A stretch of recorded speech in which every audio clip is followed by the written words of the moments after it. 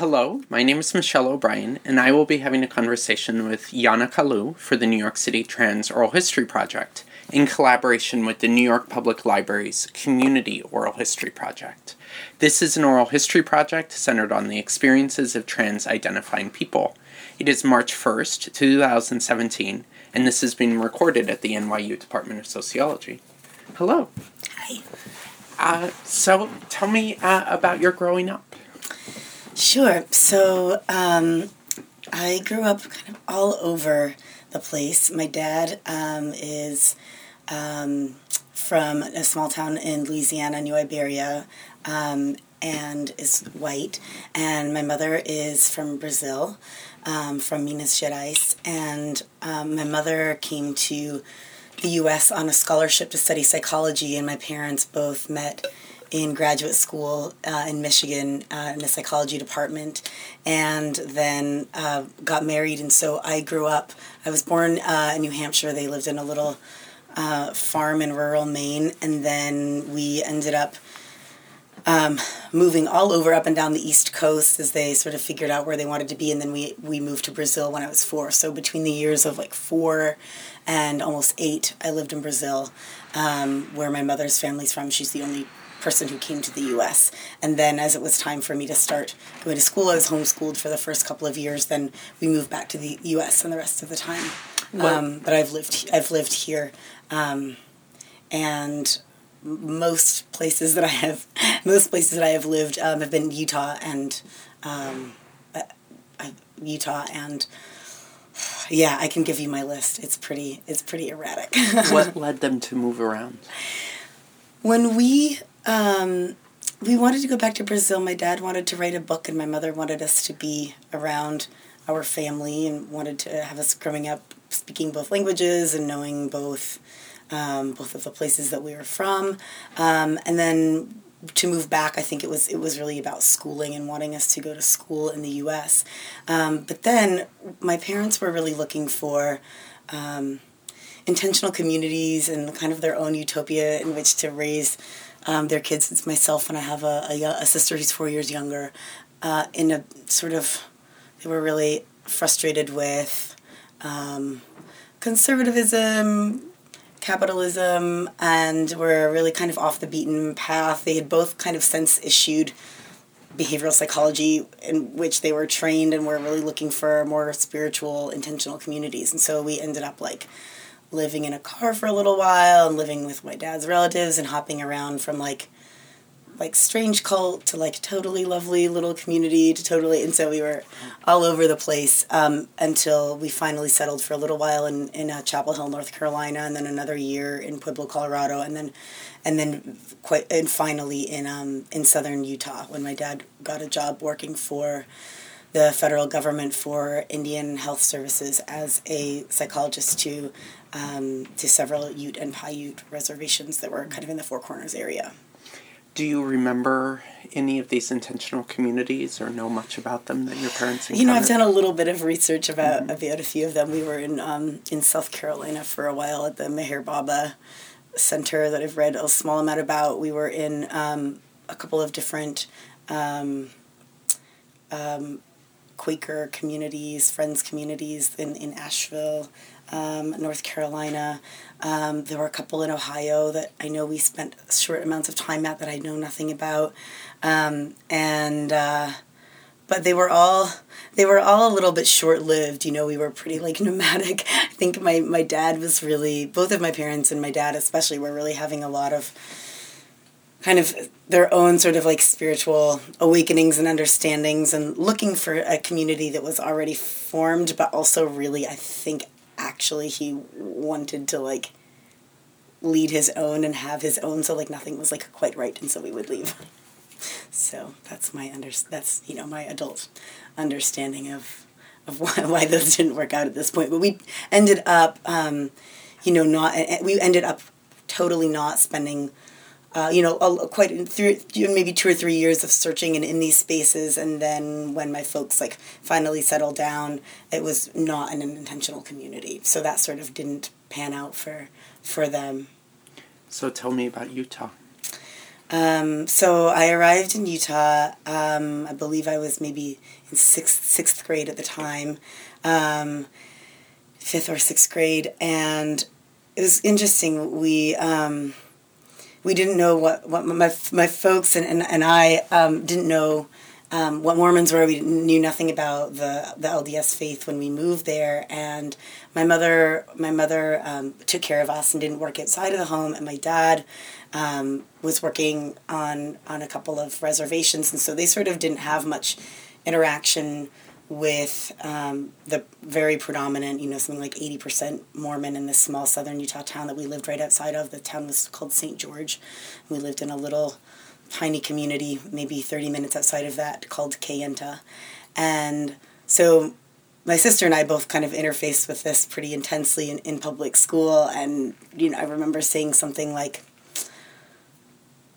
there we were making gingerbread houses for Christmas, and some kid brought in a huge bag of candy, and I was like, oh my God, and then most of the students wouldn't speak with me after this because we had to have a meeting with like my mom and the teacher at the time to explain that I had said something so religiously offensive by taking the Lord's name in vain. And so, a couple of the kids were like, you said, oh my dog backwards, I can't talk to you. My parents, that's not. So I had like sworn, worse than anything at all. And so that was like the rest of that year when I came in the middle. And then I, sort of like understood, like that was kind of like the cultural like acclimation that happened. But I was, it was after living in Brazil and after living, up and down the East Coast and with parents that were like, on the, bordering radical, it was pretty shocking. And so I ended up really not having a whole lot of Mormon friends, but certainly as I grew up, came out, and a lot of these things ended up having a lot of friends who had grown up Mormon and had left the church for being queer for various reasons. And so I ended up having a lot of contact. I ended up having a girlfriend in my 20s whose dad was a Mormon bishop. And so I feel like I ended up learning a lot about the church, but certainly went through a lot of processes of friends trying to invite me to church, or they were very active in terms of like proselytizing and converting. And so there was a lot of resistance on my part and also on my parents' part, where they were just like, you can totally hang out with this person, but there was no way that you were going to church with them. But that definitely took a social toll at the right when we arrived. Yeah. So, but I think very quickly, entering junior high, I very much defined myself with like the other like bad kids that were like, so the counterculture I think is also one that's very much like in reaction to, and I wasn't resisting as much as if I'd grown up, but I was like, I made it, I think, really clear, just like even like through like what I would like decide to say and wear, that I was like, no, that's this is not my culture or faith tradition. What was your relationship with your parents like and your family? Around this time, 12 or so, it ended up being really difficult. I'm wondering how much I feel like sharing, because it was pretty rocky. But my parents were pretty like it was a pretty like volatile household, and I think there were a lot of tensions with.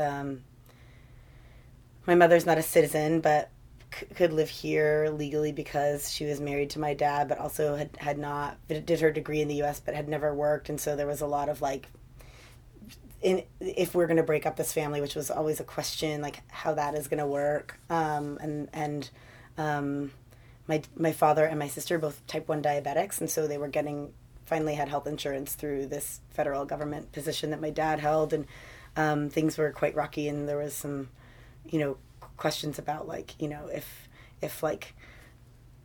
if we are really open about things that are happening in the house, like, is my dad going to lose his job? And like, will my sister and he have health care? And so there were a lot of like, I definitely had like teachers and neighbors that were concerned about what was happening in my home growing up. And a couple of times, police called to my school. And so it was quite challenging at this point, but I think, my mom and I have always maintained some closeness, and my father and I have done so as well. So it was just a pretty intense combination of forces, I think, with like two psychologists and, people who maybe, are not getting along, and then also just not really knowing what to do with a kid who's like not really accepting of some of the stuff that was being put on me. So yeah. Is there more you'd like to share about that dynamic or yourself as a teenager? I suppose I will say I ended up being kicked out of a few high schools in southern Utah. Really, really simple things, from skipping school, which is the only time that I could really get away from my parents or have social time. They were really, really strict, and so I would, skipping school, and then one school would say, Yana hasn't come enough, and so I would get in trouble then, and then I would go to a next school. One school, they found some weed in a pipe in my locker, so I was kicked out of that school. I ended up going to the alternative high school in the area, which I really loved. It was like, I could smoke cigarettes and go to weaving class and take pottery class, and it was really, it was reading beat poets in the English class and having a really, really great time. But I think my parents were concerned about me, and the things were escalating in the home, just in terms of emotional and physical abuse. And so they ended up being in the financial position to send me to a boarding school when I had just turned 15, in central Utah, which is about 4 or 5 hours away from them. And then I had different teachers or friends' parents that I would go to for summers. I got summer jobs, so I lived with two friends' parents my junior and senior year. I never went home for Christmas. I had a spring break where a teacher let me go camping and backpacking with his family. So just other friends, families, and teachers kind of took care of me. And I don't think I graduated when I was 16. I'd skipped a couple of grades through being homeschooled in Brazil. And so I ended up graduating young, and I moved to, I could only afford in-state tuition, and I was, estranged-ish. My folks were paying for my tuition at this boarding school, but we were not communicating well. And so the only place that I was I can afford in-state tuition was to move to Salt Lake City, Utah, which was 3 hours away from this central Utah boarding school that I had been living in. It was a town of it was 800 people. It was sheep's turkeys. It was this hyper rural, kind of bad kid, but also rigorously academic school where we were locked in at 7 p.m. and we were drug tested, but we also went to class. So it was this pretty intense environment around turkey processing plants and sheep. It was that. It was the industry of this tiny town. And then I moved to when I graduated, I moved to Salt Lake City, Utah, to go to the state school, the University of Utah, where I could afford in-state tuition. So I very much wanted to leave Utah at this point, but Salt Lake City was also totally the big city after the places that I'd been, and I wanted to be there, and that's where I could afford. So I went there for my undergrad, and I started taking gender studies and history courses, and sort of decided that this is what I wanted to do. But at the time, it was because I was paying for this. It was totally a mess in terms of I was going part-time, and then I worked graveyard shifts at the hospital, the university hospital, food service, checking all of the trays and doing dishes. And then I would get up and I'd take a bus or walk home at 4:30 in the morning, super far, and then try to go to school. And that was really not working out super well in terms of my schooling and in terms of wanting to leave Utah. But I it was where I started, I think, finding queer people for the first time, and then also this kind of story of my life that a lot of these in high school and then in college, having a couple of professors that really took an interest in me. And I was, after I had no longer been able to do these graveyard shifts at the hospital, I was working as a cashier at a grocery store, which was in a neighborhood near the university. And so a couple of my professors lived in that area, and they would like see me and like come through my checkout line at the grocery store. And I had this professor who I think I'd only taken one of her classes, and she was like, you're doing really well in my class. Like, what's your plan? And I said, well, I just take 1 or 2 classes at a time because I work full time here. And she was like, you need to be in school. This is unacceptable. Absolutely not. There's a scholarship that's no one's applied for. It's up in 3 days. Whoever other teachers you've taken from, great. I'm going to get a letter from them. I'm writing you a letter. The application's going to be on your desk next time you see me. This is what you need to write for it. You need to turn it in, and you have a full. So she ended up actually getting me a full ride for the next few years. And that's like how I was able to but it took me 7 years to do my undergrad, but that was kind of how I was able to stay there and also find, she was a professor, she was a history professor who studied queer history and U.S. women's history, and she was openly lesbian and come out to our class, and I think this was like kind of like the first time that I was like, oh, I have this like little queer home and bubble in both like the history and gender studies departments for like the first time in my life. So that was like very helpful in terms of me just knowing that like maybe I could be queer and maybe I could be a student or be like have a different job than at the grocery store eventually someday. So tell me about some of your developing relationships and connections with queer community during these years. Yeah, so I guess a lot of these years, right, when I moved to Salt Lake City, I had known a couple of friends, and I ended up dating this non-queer identified cisgender man who we were together for about 4 years and lived together. And this was at the same time that I'm like taking these like gender studies classes, and I'm meeting this professor, Elizabeth Clement, who I just spoke to you about, and really realizing that there was, that like I was like dreaming every night about having sex with women. It was like all I could think about. Very much really didn't question my gender in terms of necessarily like my body or my embodiment, but very much in terms of like prescribed gender roles and those not fitting. But I think then I kind of thought about it as like it's super unfair that like women have to dress this way or act this way. I don't have to do that as a woman, and also it's okay for me to be like realize that like I'm queer even though I'm dating this like cis guy. But I think there were still tensions between us, and I was like, I have to be able to sleep with women. I need to be able to make out with women. I want to be with you. And we didn't have any sort of like ideas about like there was nobody around us or anything that I was even reading or speaking with anybody about like non-monogamy. But we were sort of, basically I was like, you're not allowed to do anything. I do whatever I want and you're not invited, which was like not a very nice way of handling my relationship. But I was so at this point understanding this very, very clearly that was really not okay. But I was really kind of desperate for to figure this out. And so I think it was really kind of like in the academy. It was like going on dates with like the person who was like the admin assistant for the gender studies department, who was super queer. This, it was like way before online dating. This was like 1990, like, I don't know, 99, 2000. So yeah, I think that was kind of my first time.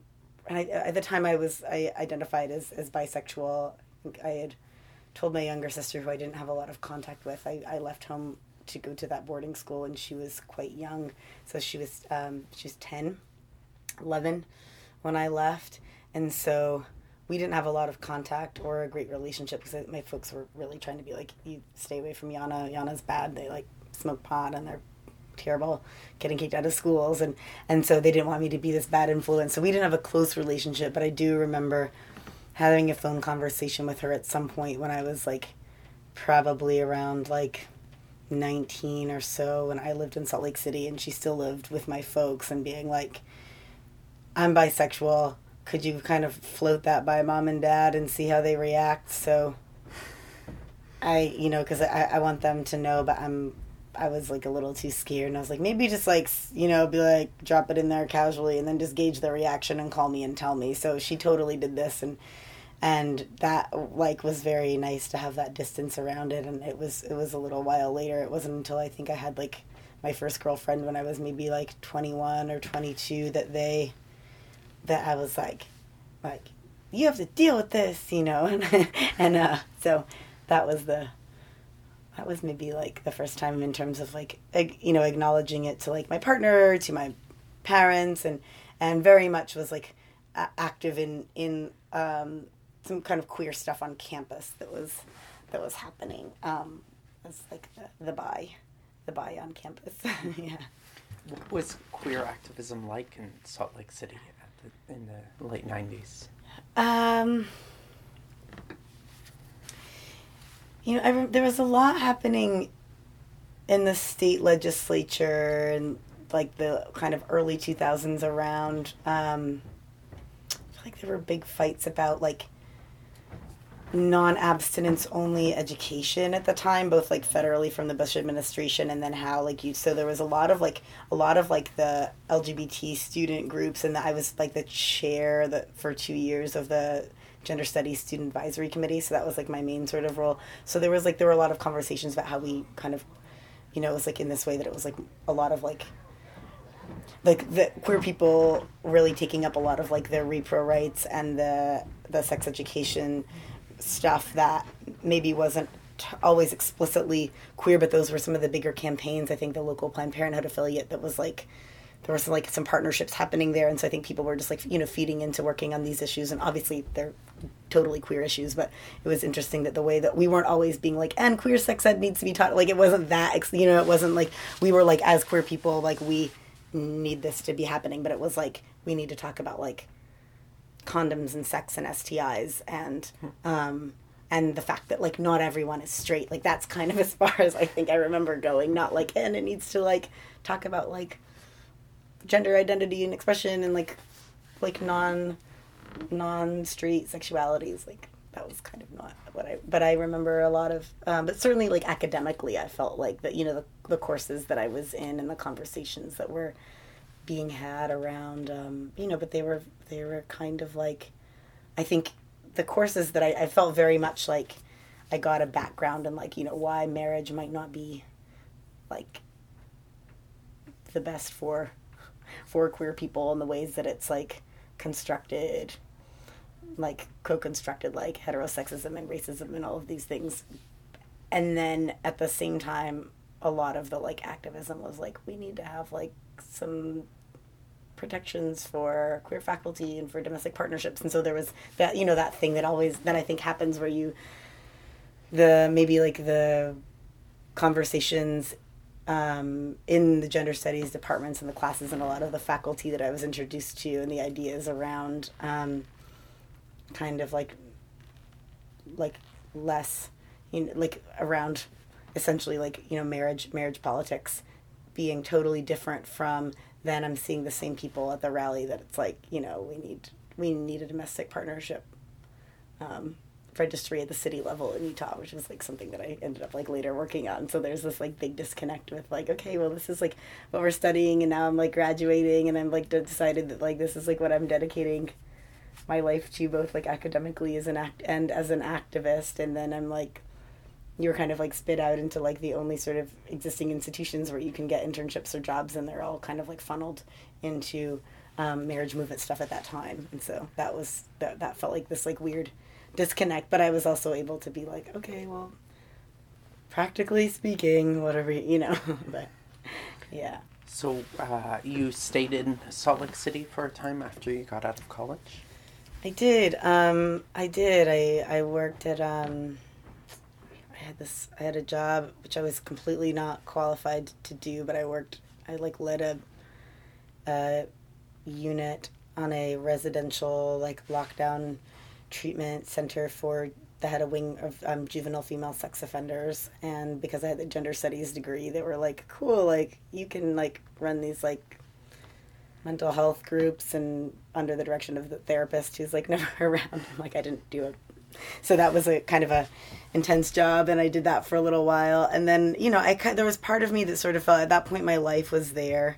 Then I got a job working for Planned Parenthood in Utah, which was interesting. And then I got a job I became the communications director for the Utah Pride Center, which is like the LGBT community center for the entire state, even though it's in Salt Lake City. And so at that time there was a bill, we worked a lot on a bill that was around anti-bullying that explicitly said sexual orientation, and I don't remember if it said gender identity in K through 12 schools in Utah, that was having a really hard time being pushed through. And then this domestic partnership registry that after the whole, Utah was one of the places that passed a anti-marriage amendment as well. So there was a lot of fighting around, you know, a lot of like work around that. So I ended up feeling like I wanted to do this work in a place where I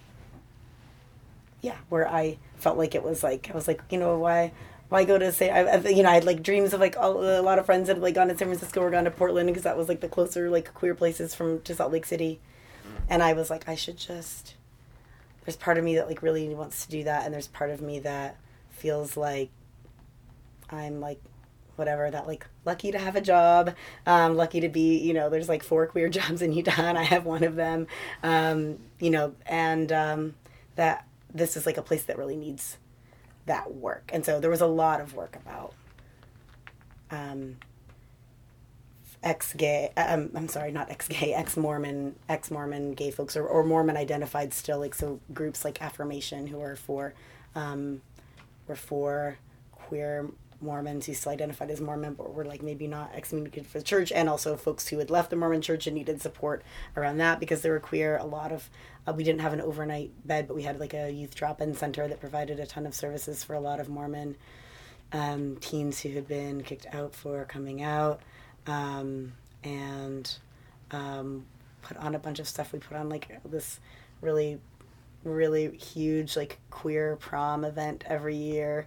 These folks weren't allowed to take like same gender ish partners to proms. And so this, like, I think the year that I was there, it's like maybe like 2006 or something. It was like, 700-800 people coming to these things, and so there was like this massive community, and so I felt like I had my little queer bubble there, and but it always felt like, Utah never felt super like totally nourishing for me either, I don't think. Yeah. So you worked a series of these nonprofit social justice jobs in reproductive health and social services and in LGBT issues. Mm-hmm. And like none of them paid, so I was still, even way after I graduated, I was still working to get my union benefits at the part-time at the grocery store. I was lucky enough that I could work. I think the contract there was like a UFCW contract, and I wasn't part of like the contract had happened way before I got there, but it was like we could work 22 hours a week and still have union benefits. And so I really needed this at this point, especially not being on my folks. And so most of the time that I had these 2 jobs at the Planned Parenthood and at the Utah Pride Center, I was at the cashiering as well. So it was this really weird thing where I was like this, I got this internship, like PR communications internship there. 3 weeks later, maybe it was super short into it, the executive director was like, I really hate doing press. I don't want to do it. Media, if you're writing a press release and it's like coming from our communications intern, like they're not going to respond to you. So you just put communications director and your name on it, and like, you're smart, you can handle this. And I was like, it was, it helped me in terms of like being able to say like I was a communications director and led some kind of big things, but like I no idea what I was doing, and I was like an intern. So, but anyway, I ended up like, because of this, my boss, she didn't really want to do as much TV, and so she was like, you do it, like you're young, you're like the face of you like say the thing when they come over and they're like, what do you think about they were calling it the mutual commitment registry, because the amendment in Utah said you couldn't have any marriage-like benefits so they couldn't say domestic partnership registry when the state said that they wouldn't, so then they were calling it the mayor in Utah at the time, the mayor in Salt Lake City at the time, who was not Republican. It was, sort of this little island of blue in a sea of red is with a lot of the country. I think, they're like, great, well then we'll just call it the Mutual Commitment Registry. So they'd be like, Yana, what do you... So I was like the gay person on TV for the state. So I was like always on like local news there and ended up breaking one story nationally. But then I would like go to the like my job that I'd had for like a million years. I think I was at that grocery store. It was the longest job I've still ever had. It was like I worked there for like almost 8 years. And they would be like, the customers like super knew me because I've been there for like a lifetime at that point in my like early mid 20s, and they would just be like, oh, we just like saw you're like the director of the gay center, and I'm like, no, and they're like, we just saw you. They're like, well, they'd be like, oh, well, good job, or I had no idea. You should really get an education. You're good, and I'm like, just like weird shit like that, So I was like, but yeah, it was interesting. I think there's so much resistance certainly to like the sort of like to abortion, which was something that was always being fought at the Planned Parenthood I worked at, and also the LGBT rights stuff that I was working on at the Pride Center. But the way that I feel like other like maybe Planned Parenthood affiliates in the South and other LGBT like organizations in other areas, like the way that I think the religious extremism is, I kind of experience a lot of the LDS policies around this. There are super anti, but they're not. It's not like we're gonna like protest in front of a Planned Parenthood with signs of fetuses or block entrances, or it's very much like, we're not funding this, we're completely against this, we are going to put a crisis pregnancy center right next door, which happened, we are going to fund later, we're going to fund like Mormon stakes and wards across the country, like ended up funding so much of the of Prop 8 in California, but it's sort of done quietly and through dollars. So I remember coming to work and having some voicemails that were like, y'all are disgusting, you're terrible, but in general, like, there weren't people like protesting outside the center, the LGBT center. There weren't people protesting outside the Planned Parenthood. It was this more like done quietly and through dollars and through like just like cultural understandings of this not being okay. But I never felt, I think, my parents were like, oh my God, my kid's like aren't you scared to be like so visible?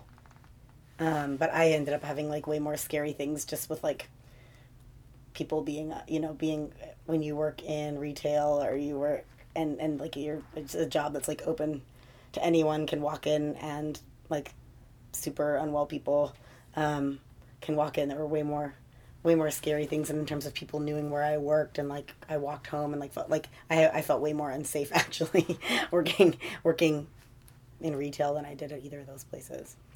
What kind of work did most of your friends then do? A lot of like restaurant. Yeah, mostly restaurants. It was like a lot of like food service, hotels, like bellhop. The partner that I had for 4 years worked at it's like valet, bellhop. So yeah, mostly like service industry work.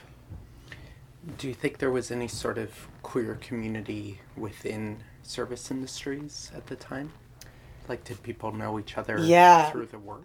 And I think my work, I remember, it was like this, like, we would like put all of us would like put in for like Pride. It was sort of like if like Salt Lake City has the gayborhood, the neighborhood called the Avenues, in which my grocery store was in, was definitely it. And so there were a lot of queer people that worked at this grocery store. I think like my first girlfriend I met, she worked in the bakery department. We'd like, make out in the employee bathroom and like, all these things. And we would like, there were so many, my boss, my direct supervisor was a queer woman. And I think that, we would have to put in for like Utah, like the Utah Pride Festival, which like we were all very excited about going to. like, months in advance. I remember like being like in December, just because so many people wanted to go, they had to like find staffing, and so we would like fight about this. But I also remember some like just weird things. Like I remember the bakery manager was this lesbian woman who I had made out with at one point years before while I worked there, and but I also had had this cis guy partner at the time. And I remember like requesting Pride off one year, and then like her going to tell my boss, who was gay, who did my schedule, being like, Yana's like not really gay, like Yana's just like wanting to be cool and like saying that Yana's bi, and so like you shouldn't give them Pride off. There was like always like who's really gay, and I think that like happens in like just like policing of other people in like a place that is like kind of repressed in some ways, So how did you end up in New York? So I was working at the Utah Pride Center, and there was a trans student who had contacted us, who went to Southern Utah University about 5 hours south of where we were in Salt Lake City, who had transitioned over a summer and had been housed in the women's dorms his first year as a public university, and was applying to live in the men's dorms the second year. And the school was denying him housing in both the women's and the men's dorms. So he came to us and decided he was like, before like figuring out lawsuit stuff, he's like, I actually really want to work with the school to figure out their dorm policy. But he's an undergrad student, probably early 20s. But I think I just like want to like use like what can we do in order to like leverage media pressure around this and like make them look terrible for, this is like a state school and they're denying a student housing. And so we ended up like the story kind of broke nationally after it broke locally, and he and I ended up, I think like Star Jones had her own show, so like he and I like ended up like being on the Star Jones show, which was like totally weird. It was also weird too. I feel like in New York and most places, I think I moved through the world with like a lot of like, I think I'm read as white and moved through the world with a lot of white privilege, and but I think there, like, people, I did get that, like, what are you? I'm like half Brazilian, and part of my family in Brazil is Portuguese and German, so white. And then my grandfather's side of the family is from a tribe in the north called Cariri. And so I have, like, some indigenous blood from South America. And I'm, like, I have, like, dark hair and dark eyes. But I certainly saw, I remember, like, for a lot of the time, anytime I would, like, do a show that wasn't, like, local news where they were, like, would give me, like, hair and makeup, it's, like, they would always, like, my hair was like short but like super curly and big, and they would always like straighten it. So I like look at this video and I like have all this like makeup that like kind of makes me a little lighter, and then like super like flat iron my hair, and which I feel like maybe I feel like I'm a person who here I'm assumed I moved through the world with like white privilege. I'm assumed white, but there was kind of a little different. But anyway, that's a different tangent. I broke the story nationally, and then Glad, who I'd already kind of been working with a little bit at the time, who had helped me secure this internship at the Utah Pride Center. They'd funded that internship, and then they would kind of given me some, I was like, I don't know what I'm doing. And my boss was like, well, you talk to Glad. They do gay media stuff. So you're going to be the director, and, and they'll tell you what to do, So I was in contact with them because of this. And once I broke that story nationally, they were like, this person's doing a good job, but we have a position where that would be in charge of monitoring media and providing training for activists in a 12-state region. And so we think Yana needs to like join the national movement. So I didn't even apply for this job, but I was recruited, and I really needed to leave Utah at the time. And so they were just like, we want you to apply for this job. We want to offer you this job. It's like a media field strategist for the southern U.S. And you've worked in like you've done like LGBT media work in conservative areas. So even though it did feel really different in Utah than the South. And so they recruited me. I came out here, and that was like, I'd been here for maybe like 8 months. And then that was like the end of that was like the end of 2008, when like the economy super collapsed, nonprofit world. And so I had only been here, I didn't know a single person, like I really not one, it feels weird now, but I did not know one, one human in New York. And then they were like, they didn't pay for me to like relocate or anything. I was like super, super poor, and I came out here.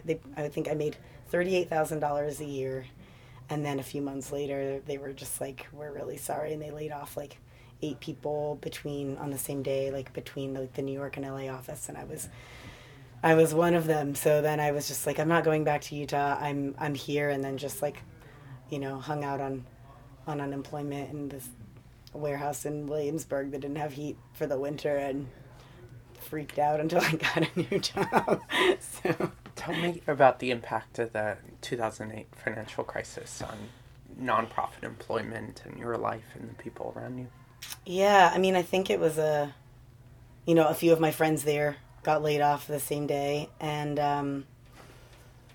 I think there just wasn't there wasn't a lot, for that particular organization. They were like, "You've done a great job, like we'll be references for you," but there wasn't really a lot of like support in terms of like going forward. I think I could like keep my benefits for like 2 more weeks or something like this. And while I know that I did use one of the folks at GLAAD as a reference,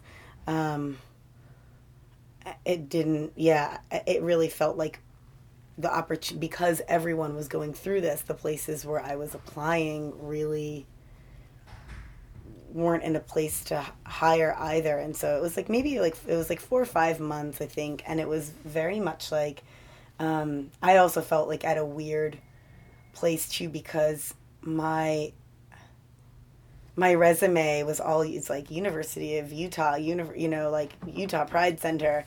And then I would, the couple places where I did get interviews, they would be like, I felt like they were just like, what, like, so they're like, wow, Utah. Like I would have no idea how to operate in New York, or wouldn't be like competent, or like somehow like we didn't have like the same internet or like light bulbs in Utah, And so, and I also, it just was like sort of my first time I, lived in like Philly for 4 years as a kid, and then, was like, but I was my first time as an adult, like on the East Coast again in this way that was like, you don't have like the Ivy League or the whatever here. So, but yeah, I think that personally, I went through like a pretty difficult, like depression period.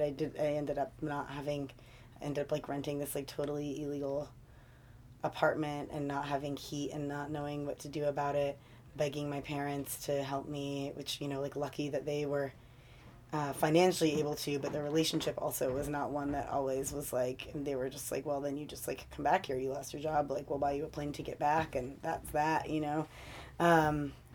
and I was like, nope, I'm staying here. I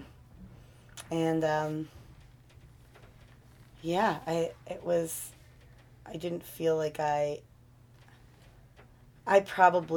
I would say in those few months, like I probably applied to like, I would say I probably put in like 30 or 40 applications a week. Like I was just being like really, I was desperate to stay here, and I had like no money, didn't know how I was going to like pay my power bill, like that was like going through the roof, because that I had this like little plug-in heater, and like I'd slept with like a like hat on, and like could see my breath in my apartment, and it was just, and I was just like, I'm gonna going to like cafes to like send out all of these applications and not knowing a bunch of people. So it felt pretty, but I had a couple of friends from GLAAD at this point, and they were really sweet and helpful. I remember going to there was this like weird website that was like called myopenbar.com, which like was like a listing of like all of the like art gallery events or whatever that had like free wine at them. It would like this aggregate, and so I was like, I couldn't go out with like the couple of like queer friends I had at GLAAD, or like go to I would like go to like queer bars as much. So I had like one friend that like bought me a flask and was like, you can come out with us, you just like do this, and like another friend that was like, here's like the we want to go somewhere queer, but like we're just gonna go to the straight thing together because like you don't have any money and this is like the free, so we'd like go to all these like weird straight people myopenbar.com events so we could get drunk. And like it was just this time that was like really, really challenging to stay here without a big network, but those couple of folks like really made it possible. Let me know if you need a break at Yeah. any point. Why were you so invested to stay in New York?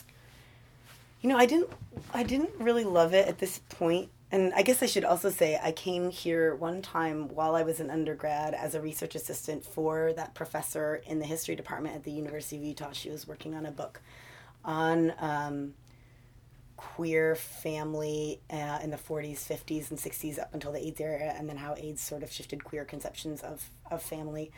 And so she wanted to teach me how to use archives, and she needed to access the archives at the New York Public Library. And so she was like, I'm going to write a grant. You can stay with like me and my dyke friends in Park Slope. I'm going to teach you how to use the archives. And one summer wrote a grant for me. So we spent like a couple of months here together. So I had been in New York when I was maybe like 20, 21.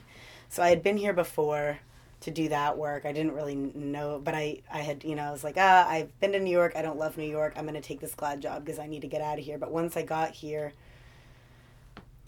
yeah, I think I still didn't love it, but I knew that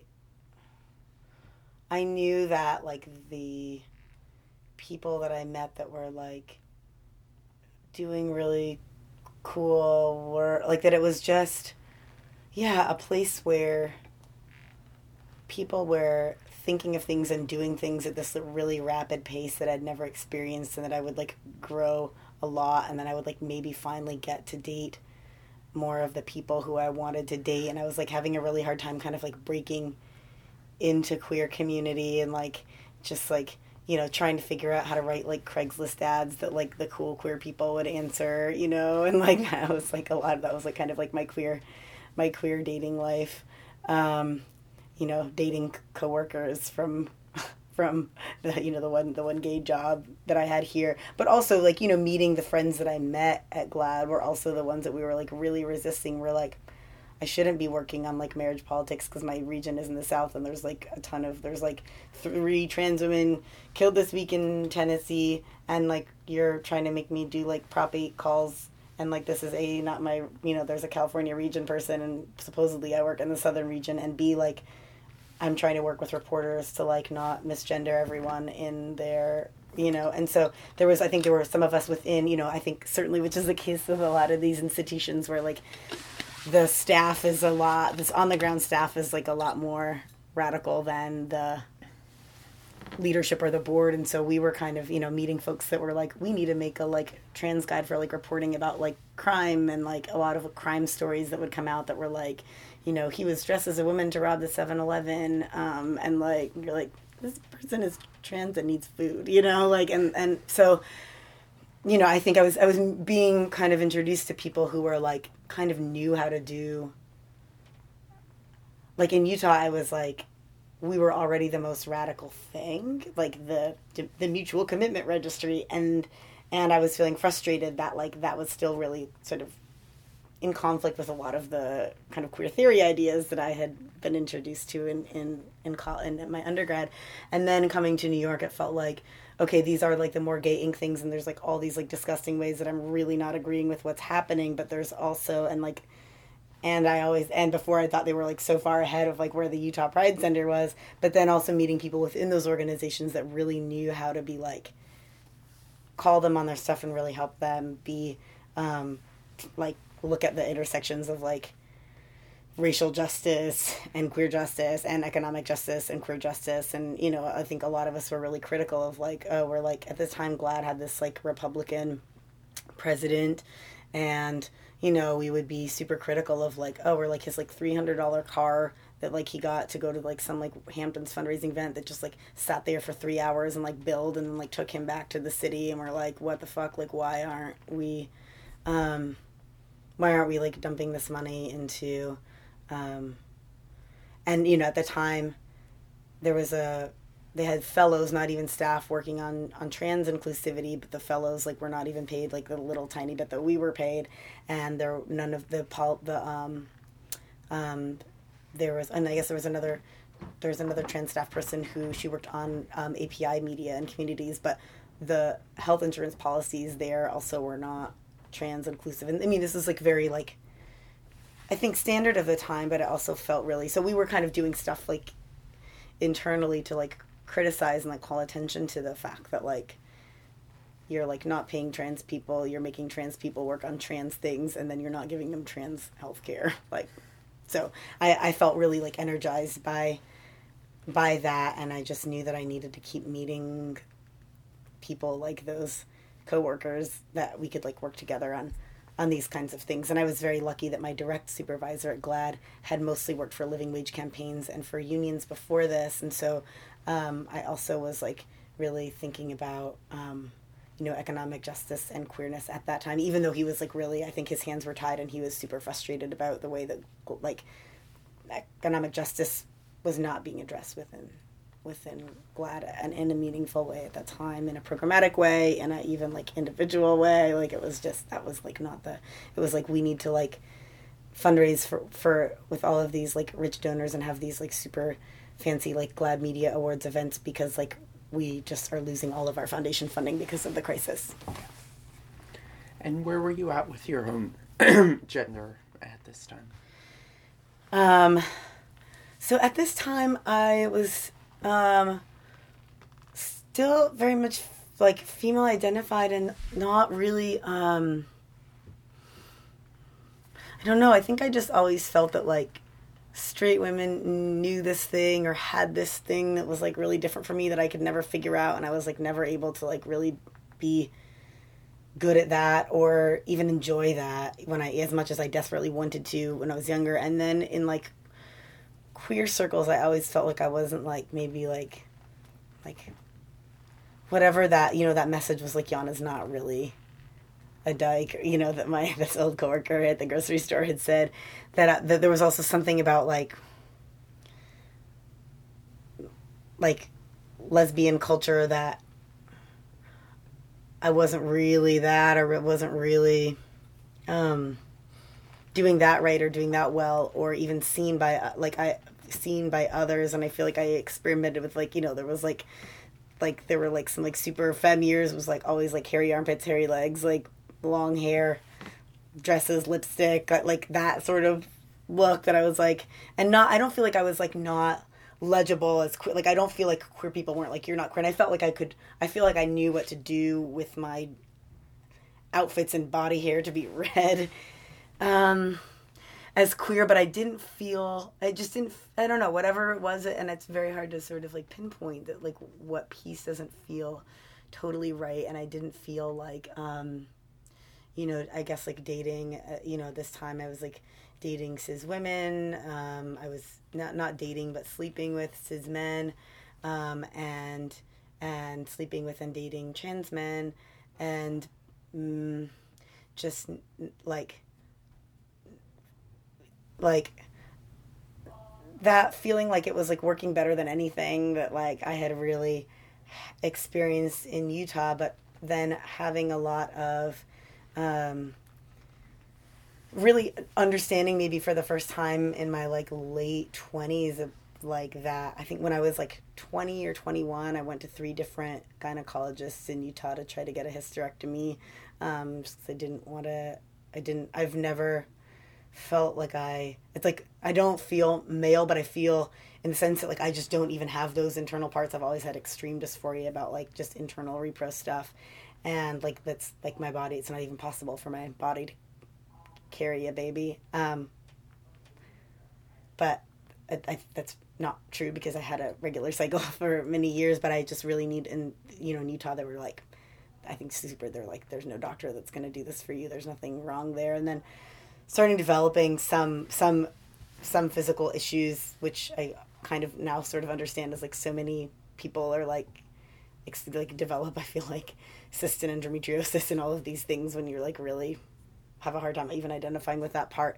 So starting to realize like some of that as like gender dysphoria a little bit later, and then trying to figure out that like because this has been such a like trying to figure out hormones that would work, that were not just like like trying in my early like 19, 20, 21 trying to take birth control pills and being like, most of the sex I have isn't even the kind of sex that I need it for contraception. And that also these like hormones make my body feel more feminine, which I never really liked, but I didn't think that it was like because of anything else. I was just like, I don't want bigger chest. I don't want, and so yeah, it took me a while, I think, to kind of read, to understand some of that, like under the rubric of like, and then to be like, oh, like I've always been like really attracted to like small chests or like flat chests, and like I would actually really like this for myself. And it took me a while to be like, oh, I don't necessarily need more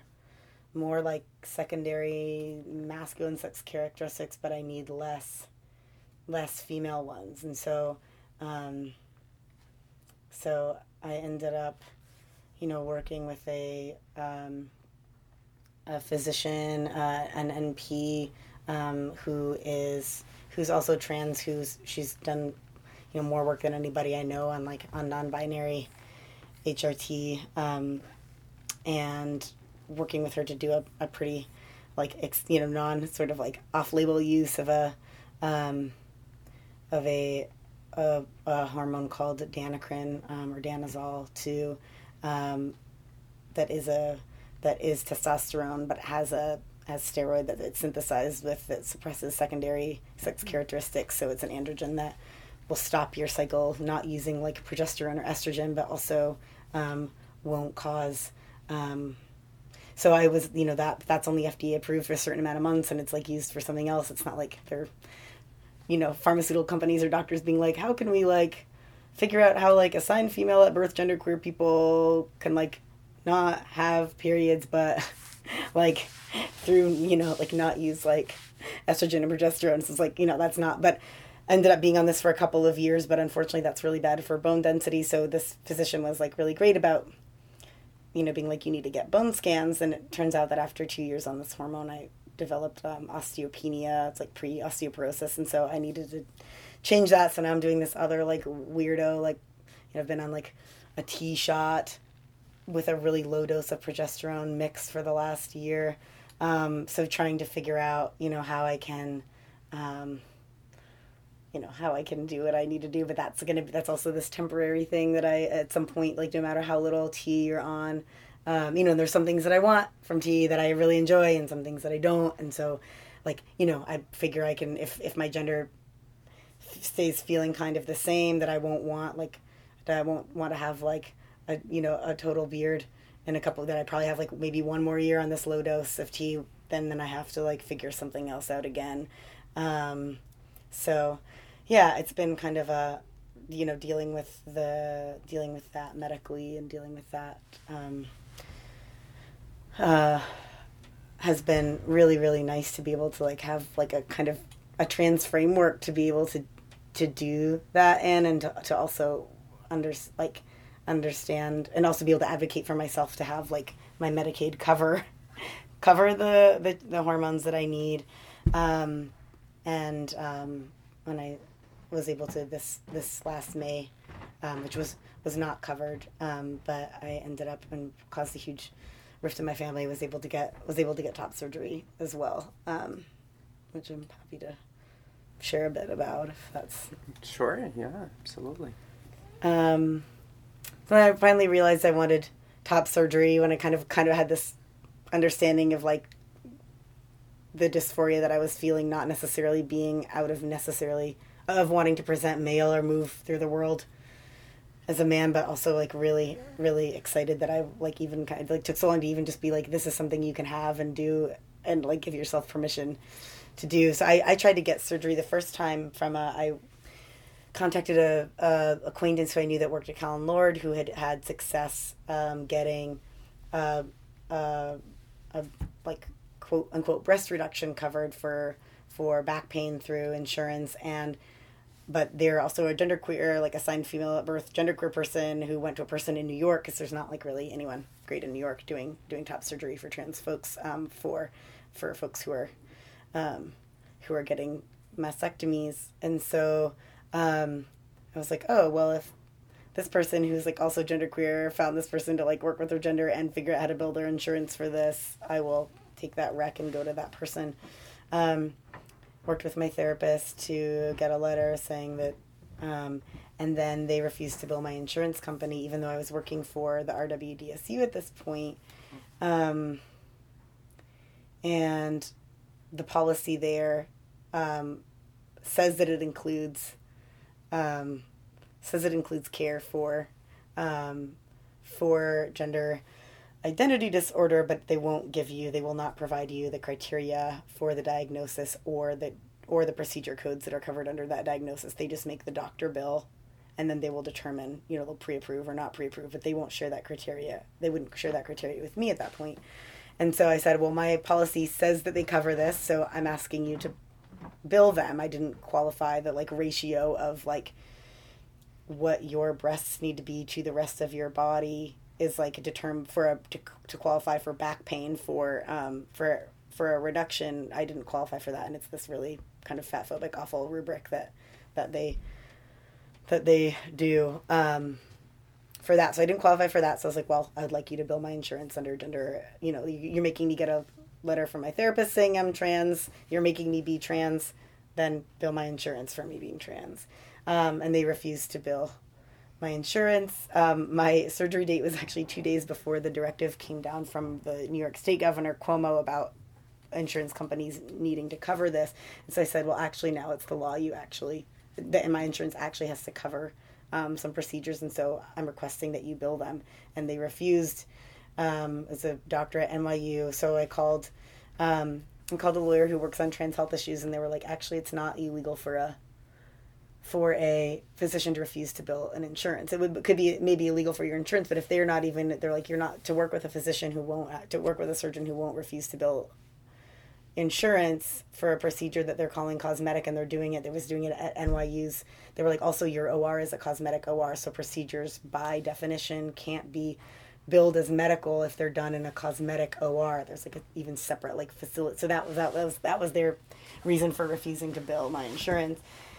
And so I ended up having, even though that directive came down 2 days before my surgery date, my family and I were no longer speaking because of this. I couldn't go home for Thanksgiving because of this. They were like, you're sick. You're being influenced by your trans friends. You're much more a follower than a leader, was what my dad wrote.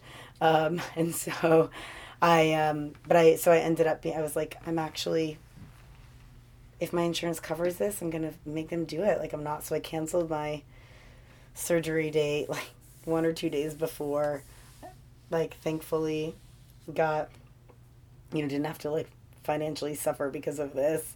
And then started again on figuring this out. And then in the interim, my dad died very, he was diagnosed with cancer everywhere, and 2 weeks later he died. So it was really abruptly in terms of time. But in this, my dad ended up leaving me a little bit of money in an IRA. And so then I was like, I'm gonna, there's a part of me that was like, you were so terrible about this to me, and now you get to pay for it. Now you get to actually pay for this. And I was like, and now I sort of think of it a little different. I'm like, it's really cool that my dad is no longer here, got to be a part of giving me this present, whether or not he would have been okay with it. But I think at first I was just like, my daddy paid for my titty job, and then I was like, okay, actually that's not exactly how I want to be thinking about this. But I ended up being able to use that money that he gave me to pay for it out of pocket with a surgeon in Colorado who specializes in kind of non-binary top surgery, in which he has a procedure where he retains, I think the only reason it's whatever, non-binaries that for people who are really invested in retaining their nipple sensation. And so his name is Dr. Paul Steinwald, and his procedure retains keeps the pedicle, I believe is what it's called, attached, which is all of the pieces where all the nerves run through your nipple, and so is able to do the male, what they call male contouring while retaining leaving that part attached so it retains nipple sensation. So that was super important to me, and also that he's one of those folks that isn't you need to be presenting male and moving. But it was very weird. I always said my pronouns there, and I really don't really don't identify as a woman. For a few years at that point, it was clear about this, but I just, the way that I read physically is, people always assume she, and so, but it just felt weird in this like clinic that was like very much trans, all of the staff were like she, which is like I'm like, yeah, y'all need to pull this together for folks who might be more upset about this, and like understandably so. But I was like, you're here to like cut these things off, and that's what is happening.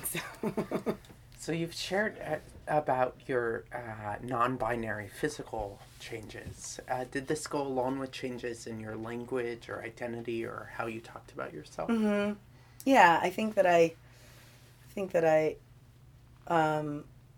before I had surgery, and probably right around the time that I was like doing like HRT stuff, was like using asking people to use like they their pronouns for me. I haven't changed my name at all.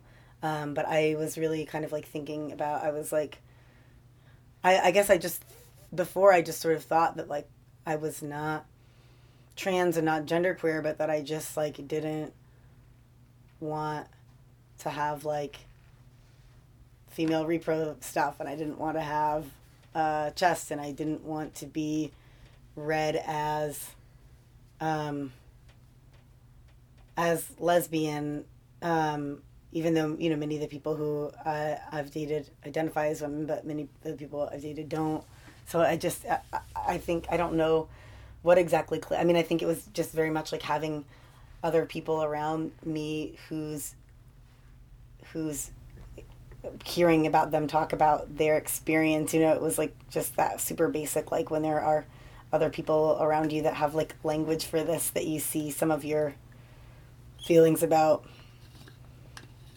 your body and the way that other people understand you move, being like, oh, like this is totally a thing that like we've made up because it's useful, and that all of this is made up, right? Like trans is like made up, and it's totally real, and it's totally a thing that we've made and built, and like what it means for us. And so realizing that like this could be like shifting from this like thing where it's like I'm like really want to like have trans people's backs because like they're my friends and my partners, and I like see how like awful it is for them at the doctor and at the bathroom and at school and blah blah blah, to like, oh. So I think there was this, when you're, at least for me, when I was just always in this like, I want to like support these people in my life, to like, oh, I am this person in my life. It really took it. And I think maybe as a person who's done a bunch of like labor organizing work and LGBT organizing work, that it's like there's this weird thing where it's like I'm like doing this for everybody else or something like that weird. Like it's like I don't want to see myself in some ways as like people who are like oppressed, or like when I was like taking like feminist theory classes in college, it was like, sexism is this like terrible thing that is happening to all these other women but not me. And like I get it, and I'm like liberated because I'm going to this class, and like I work for Planned Parenthood, and like this, instead of being like, and I think it's maybe just a, like an unwillingness to identify with like the ways that this stuff really hurts us. And so I think it's been many times in my life that I'm like, oh, like sexism is a thing that happens to me too, and like being denied the ability to have my surgery covered, or being denied the ability to have like hormones covered. And like the Danazol situation was like a hot mess too, because I wasn't able to get it covered after my physician, who's like this like amazing like trans woman NP, who's like knows how to do every appeal in the book and every off-label use and every like other diagnosis code, and is like very willing to do this for people as like an activist, and for trans healthcare, is like I'm just not getting. So then I'm like going to Brazil and like buying them there, because it's the Danazol is like it's like $530 a month for me, and every insurance that I've had from the insurance has not covered it. So then was like going to Brazil, I was like spent a summer there, like all my mom's the only person who came here, so the rest of my family's there.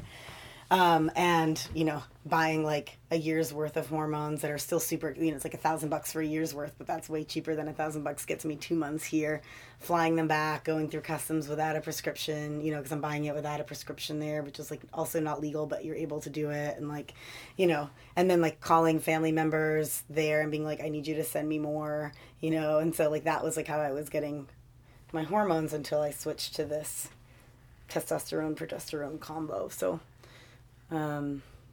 yeah, but I think going through a lot of that stuff, being like, okay, I am like importing hormones from like the other country of which I'm a citizen. I'm like flying shit back and forth through customs. I'm like being denied with a surgeon to even bill my fucking insurance who's supposed to cover it. Like, okay, I guess I'm kind of trans. Like, this is what trans people go through. And then, I was, as much as I was like super in this community, both like academically and socially and like professionally, it really took me like a while to be like, oh, okay. Like, I guess I'm like non-binary, genderqueer, trans spectrum human. How did you end up at RWDSU? My boss who worked at GLAAD at the time knew that I was job hunting again and had been the communications director there. He was on his way out, but let me know that one of the new alt labor projects that was like under this union was looking for a communications person, and let me know that the person who was running that was queer. And at the same time, the president of the RWDSU, Stuart Applebaum, also had just come out as gay himself. And I think so there was like some sort of like renewed investment, not only in figuring out, how do we organize and build in an industry that has like 4% union density, but also how do we like really include queer people, because there were like people with like that understood the ways that like queerness and employment were intersecting. So tell me broadly what RWDSU is about for folks who haven't heard of it. Sure. So RWDSU stands for the Retail Wholesale Department Store Union. It's actually under the UFCW umbrella now, which is coincidentally the union that had the awesome contract at the grocery store in Utah that I worked at, which made it possible for me to work these other jobs and go to school and have health insurance. But essentially they represent workers mostly in the retail sector, but other sectors, and work for so a lot of the, I guess like the really bigger, older department stores here in New York City. So the Macy's on 34th Street, the Bloomingdale's on 3rd Avenue. And then the Retail Action Project is kind of a alt labor project that stems from this union. And it is basically, the concept was, there's so little union density. Getting contracts is super hard. Organizing in an industry, with 4% and with 4% density, and also in an industry that a lot of the workers like don't identify necessarily as like this is like their career or like long-term job, even though there are definitely like careers in retail. So I think thinking about like how we make those jobs like jobs that people can live off of and that can be careers, and how do we also reach out when we know that this is a industry where there's like some really rampant wage theft happening, specifically making undocumented workers really susceptible to this, and figuring out how we can at least like get wages back for folks who've been stolen. So there's like overtime violations, minimum violations, and all of these things that I think they were seeing across the board, and ways that we could reach out to some of those workers experiencing that, and really was kind of formed as like under a services to organizing model, where we're providing some of these services, not only some of the like the wage reclamation stuff, but also training in order to move up industry tiers, and having members who are like, oh, like I worked at like Tiffany's doing like visual merch, and so like I'm gonna like teach a class on this to the other members who are maybe doing stock at like a dollar store in the Bronx, and like help members move up industry tiers into the more well-paying retail jobs. And so there's a lot of like sort of training and services around helping folks file for when, you know, big stores close, like getting the word out to those employees, help them file for unemployment and help them appeal those claims. And then through a lot of those services, really figure out how we can, where there are members who will organize some stores that they're in, and whenever there has been a chance or the ability for or interest for workers to get a contract, then working with them to connect them with organizers from the RWDSU to see if we can actually get contracts in place that protect those workers. But RAP has been also quite successful in media campaigns, and that's what I was the communications director there. So running a lot of, essentially sort of like public, organizing workers to be able to share their stories. Oftentimes, it's like workers who are, working full time but still live in a shelter because they can't afford rent elsewhere and are still like willing to like go on the cover of like AM New York and be like, this is like what's happening at my job, and it's like totally not okay. So really training, a lot of what I did was training workers to be able to share those stories, letting them know how to do it, connecting them with reporters, and really using this as like larger media campaigns where, maybe we're not going to get a contract because there's not enough, there isn't going to be the kind of like electoral, it's not going to be a base to actually win an election, but we are going to at least scare the employees into like stopping the racial discrimination, or stopping the the no raises for however many years. And so those are some things that we were able to do through like some direct actions, through a lot of media campaigns, and also some wage theft claims. And I think in terms of, in terms of the queer piece, both at RWDSU and RAP, there were, within retail and fashion worlds, I think we're already like, there's the membership base was already really, really queer. We were hearing how members who would like transition on the job, or members who were openly queer and like not doing gender in normative ways, were being either harassed by managers or by other employees. And so one of the big kind of wage theft campaigns that RAP took on at a store called Yellow Rat Bastard, that actually ended up in a union contract where workers got a contract, ended up including, because a couple of the members, the workers who are organizers, were queer and were experiencing some of this harassment from customers that managers did nothing about, or from coworkers that managers did nothing about, or from managers themselves, ended up writing a sexual orientation and then the gender identity and expression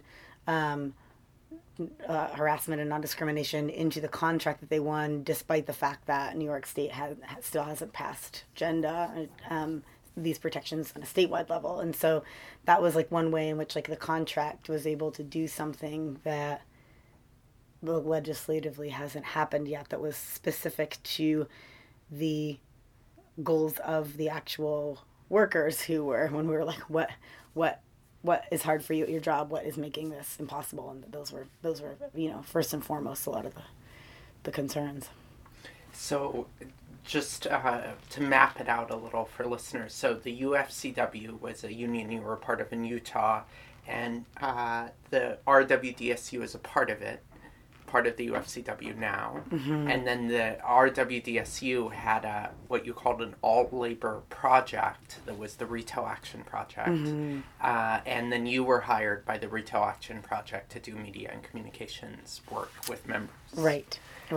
And, the Retail Action Project functions like a worker center in the sense that it is a membership-based organization. So even the workers who work in retail who don't have a contract with the RWDSU, so they're not members of the RWDSU, they are still, by saying, I want to be a member of RAP and coming to membership meetings, are members of RAP. And then certainly there are workers who are members of the RWDSU, like our members of the locals in the union, who also are really excited about the direct action so they'll come along to and support workers who are doing a direct action at Victoria's Secret or something like this. And so there's some overlap in terms of membership, but the distinction is that, they don't have to be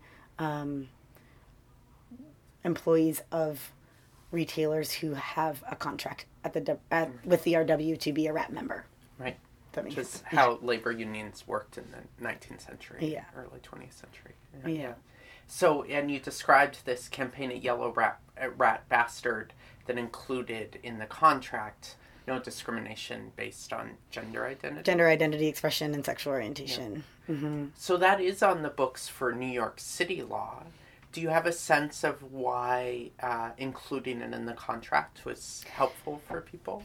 That they could then use the union reps in order to help them file EEOC claims if that's what they wanted to do, because the enforcement at the city level is just the piece that isn't happening. And so despite the law being on the books, the areas for recourse were just really, really not sufficient, and showing that all of the union members who just voted for this union, have the queer workers' backs and are going to actually report it now, and we're going to report it to the union as a secondary, and in this case, almost some sort of like primary enforcement method was really, really useful. Tell me a little bit more about this enforcement question. So what are some challenges for workers without unions around enforcement of the trans civil rights law on the book in New York City?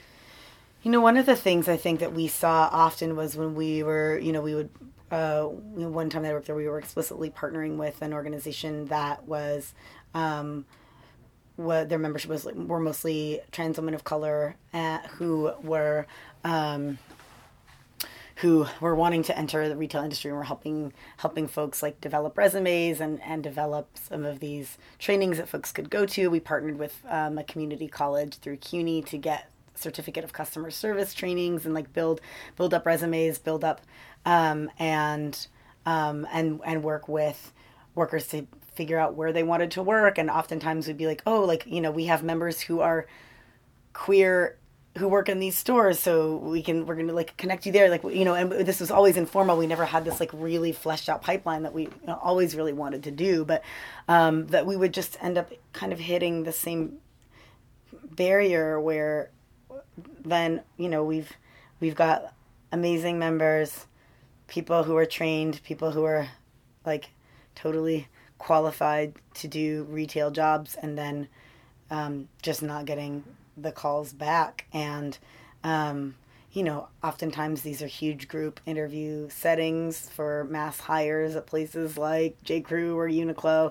and so they're not hearing back, and they're not being told explicitly like, we're not hiring you because like your gender is like making us uncomfortable, but that's essentially what was happening. So we were just like hitting that, even just like the non-discrimination and hiring piece, like that was a barrier that we're gonna like keep hitting, because it's a cultural one and not one that is like really like legislated easily. So we also partnered with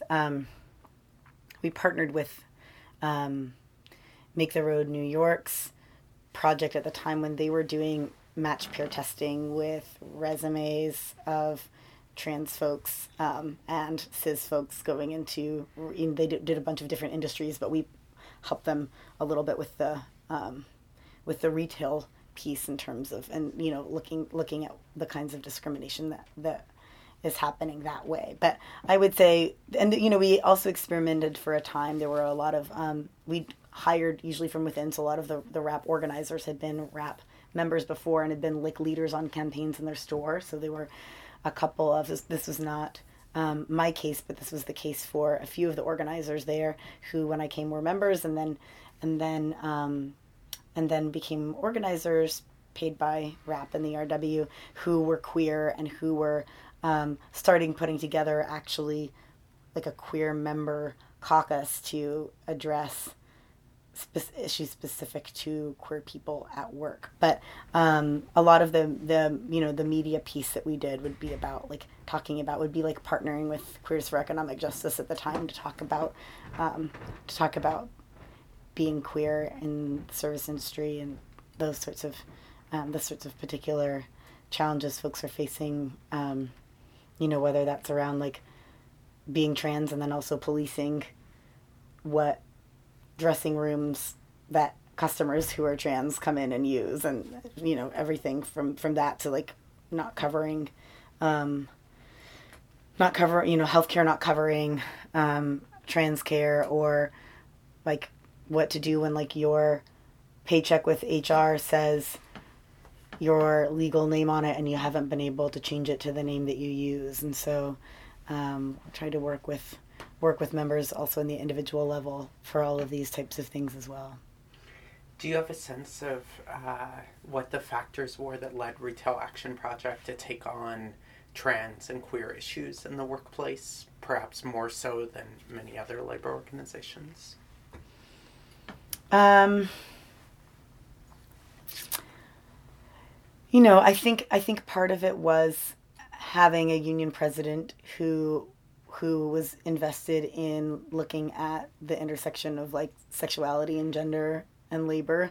I think part of it was also having the Carrie Gleason who's really conceptualized of the need for a membership-based organization for retail workers who don't have a union contract, since that's by far and large the majority of retail workers in New York City and nationally. And so all of these, I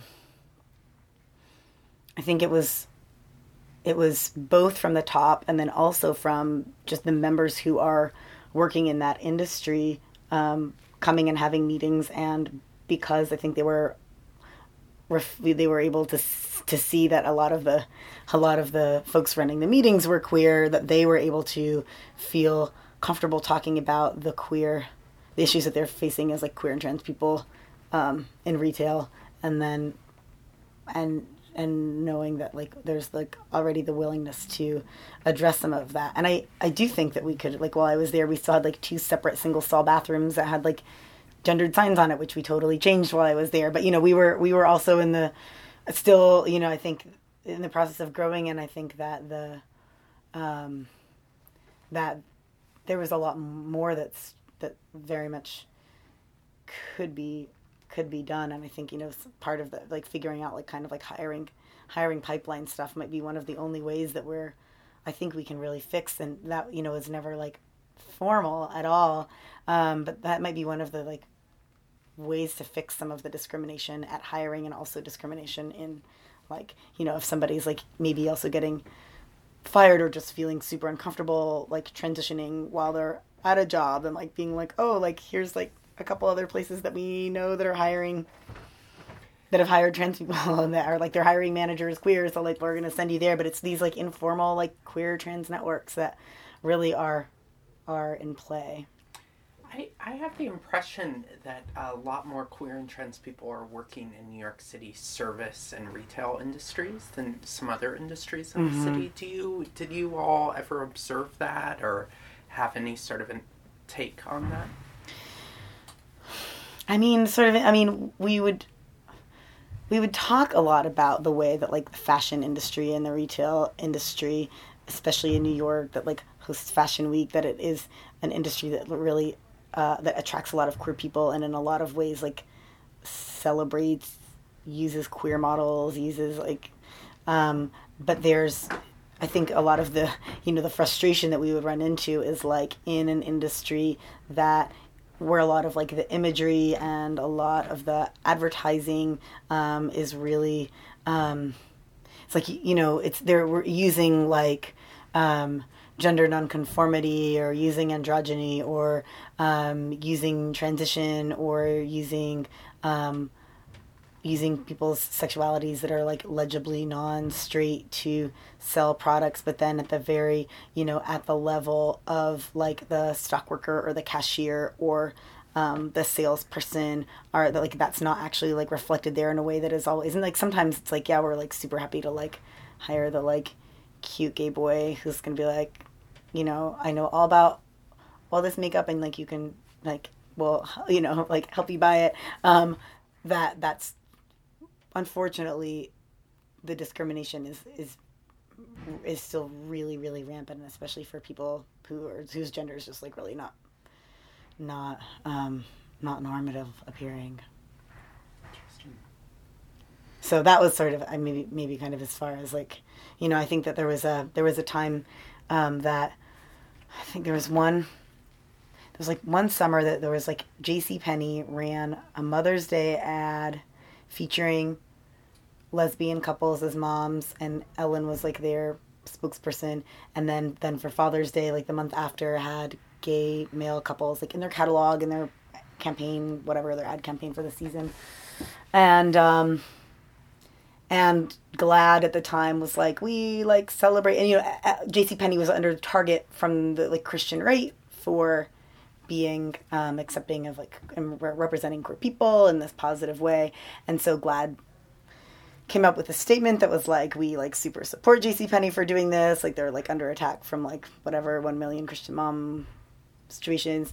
And this was like really the same month that JCPenney laid off every single worker changed every single worker who was not management to part-time. And so there were no more guaranteed hours for anyone. Part-time, they weren't defining it as like 20 hours. So you could have 5 hours and you could have 3 hours a week and still be a JCPenney employee that's part-time.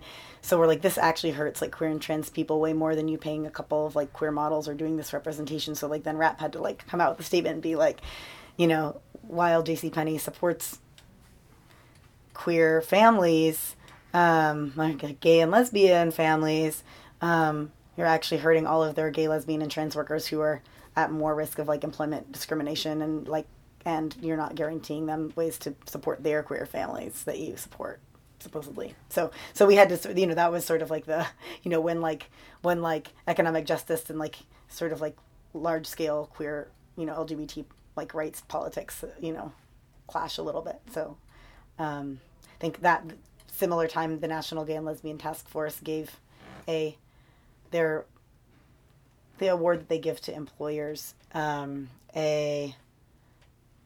award at their Creating Change conference for having inclusive for including trans care in the benefits that they give part-time employees. This was Office Max at the time. They were like one of the like the third or fourth like lowest paid retailer in the company, and most of their workers are part-time. So if you're part-time, and you're trans, you don't even actually get those trans benefits. So like I wonder actually like how many like trans managers, which are like mostly the only people that are full-time who qualify for health insurance, this is actually covering. And so we had to be like, hey, we'd like to work with you to like make sure that like we're celebrating folks who actually like are paying their workers and giving them guaranteed hours and are making it so folks have enough hours to actually get, because when ACA, when the employer responsibility portion of the Affordable Health Care Act rolled out, we also just saw this massive decline, and you know, people were retailers were capping part-time workers' hours at 29 because 30 hours a week was where the employer responsibility portion kicked in. And so for queer and trans people who obviously have like harder time accessing healthcare in the first place, it's like leaving that many more people uninsured. So not that was like bad, but that was like, you know, really being strategic about, you know, knowing how retailers are strategic about working around these ways of like giving. So it's like, cool, you can say you have like trans inclusive healthcare, but like if you're cutting everybody's hours to keep them under what they get, then actually like, no thanks, you know. Do you remember any particular conversations with LGBT groups that were less clued in around these class and employment issues?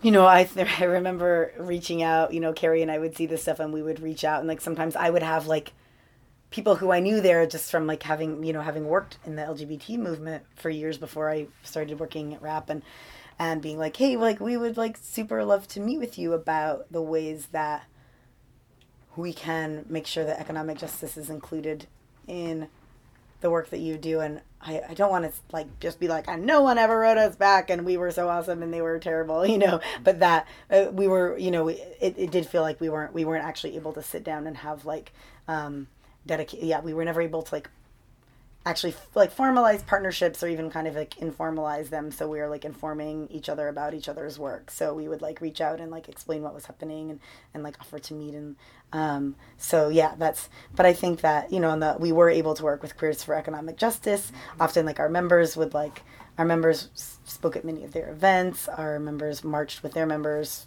for Pride. Our members who were really queer were so excited to be able to do. A lot of the times, you know, the queer members would be like, you know, we want to do stuff like this, and we'd be like, they're awesome, go hang out with them, they're doing stuff like this. And so there was some sharing of like resources and memberships, and you know, that was like kind of one of the only explicitly queer groups that yeah, but our members were, you know, I guess we did also work a little bit with the Stop and Frisk, on the Stop and Frisk campaign a little bit, which was like, I guess another place where like, you know, partnership around racial justice issues was, you know, formalized a bit. And so there were some pieces where this happened, but it was challenging to do the explicitly economic justice piece. Did you all have connections with other LGBT people in the labor movement? Yeah. So we connections with the Pride at Work folks, and were definitely there were also, I think, a couple of like locals that had queer chapters that worked, but that was more within the RWDSU and less with RAP. But certainly, you know, the initiatives that were coming like top down from the UFCW around sexual orientation and gender identity, we would, you know, distribute. But you know, I think that this was when you don't have locals and you just have, you know, our RAP meetings were like, you know, this person who, you know, worked for like, you know, 10 years at Saks, and then a person who is working at like, you know, like one shoe store, and it's like all undocumented workers who are working like, you know, like 50, 60 hours a week, and then like paid like a flat fee all week, and then just being told like, this is what you get because like you're undocumented, and like, well, you know, turn you in if you don't do this.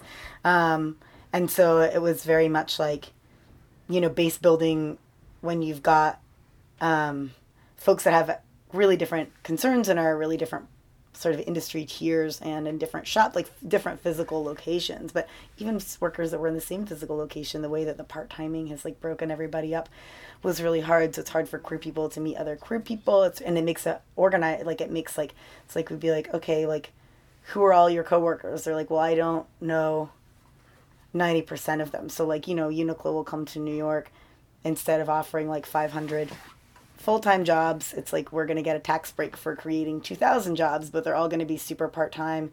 Your schedules are all over the place. You work 10 hours a week and you never meet everybody. So how do you get everyone together to be like, hey friend, I know you're pissed too. Like, let's, you know, let's have a meeting. So I think the fractioning of all of this makes it really hard for not only queer and trans people to come together, but for everyone to like, to organize. So it's different than in the way the locals are really able to feed like LGBT, even, you know, whether any sort of like issue or identity based organizing, a lot easier. So I know you need to head out. Are there any closing words or comments that you'd like to include? If there's anything you want to ask me specifically about, There's so much I want to ask you about, but I want to give you a chance to close in whatever way you'd like.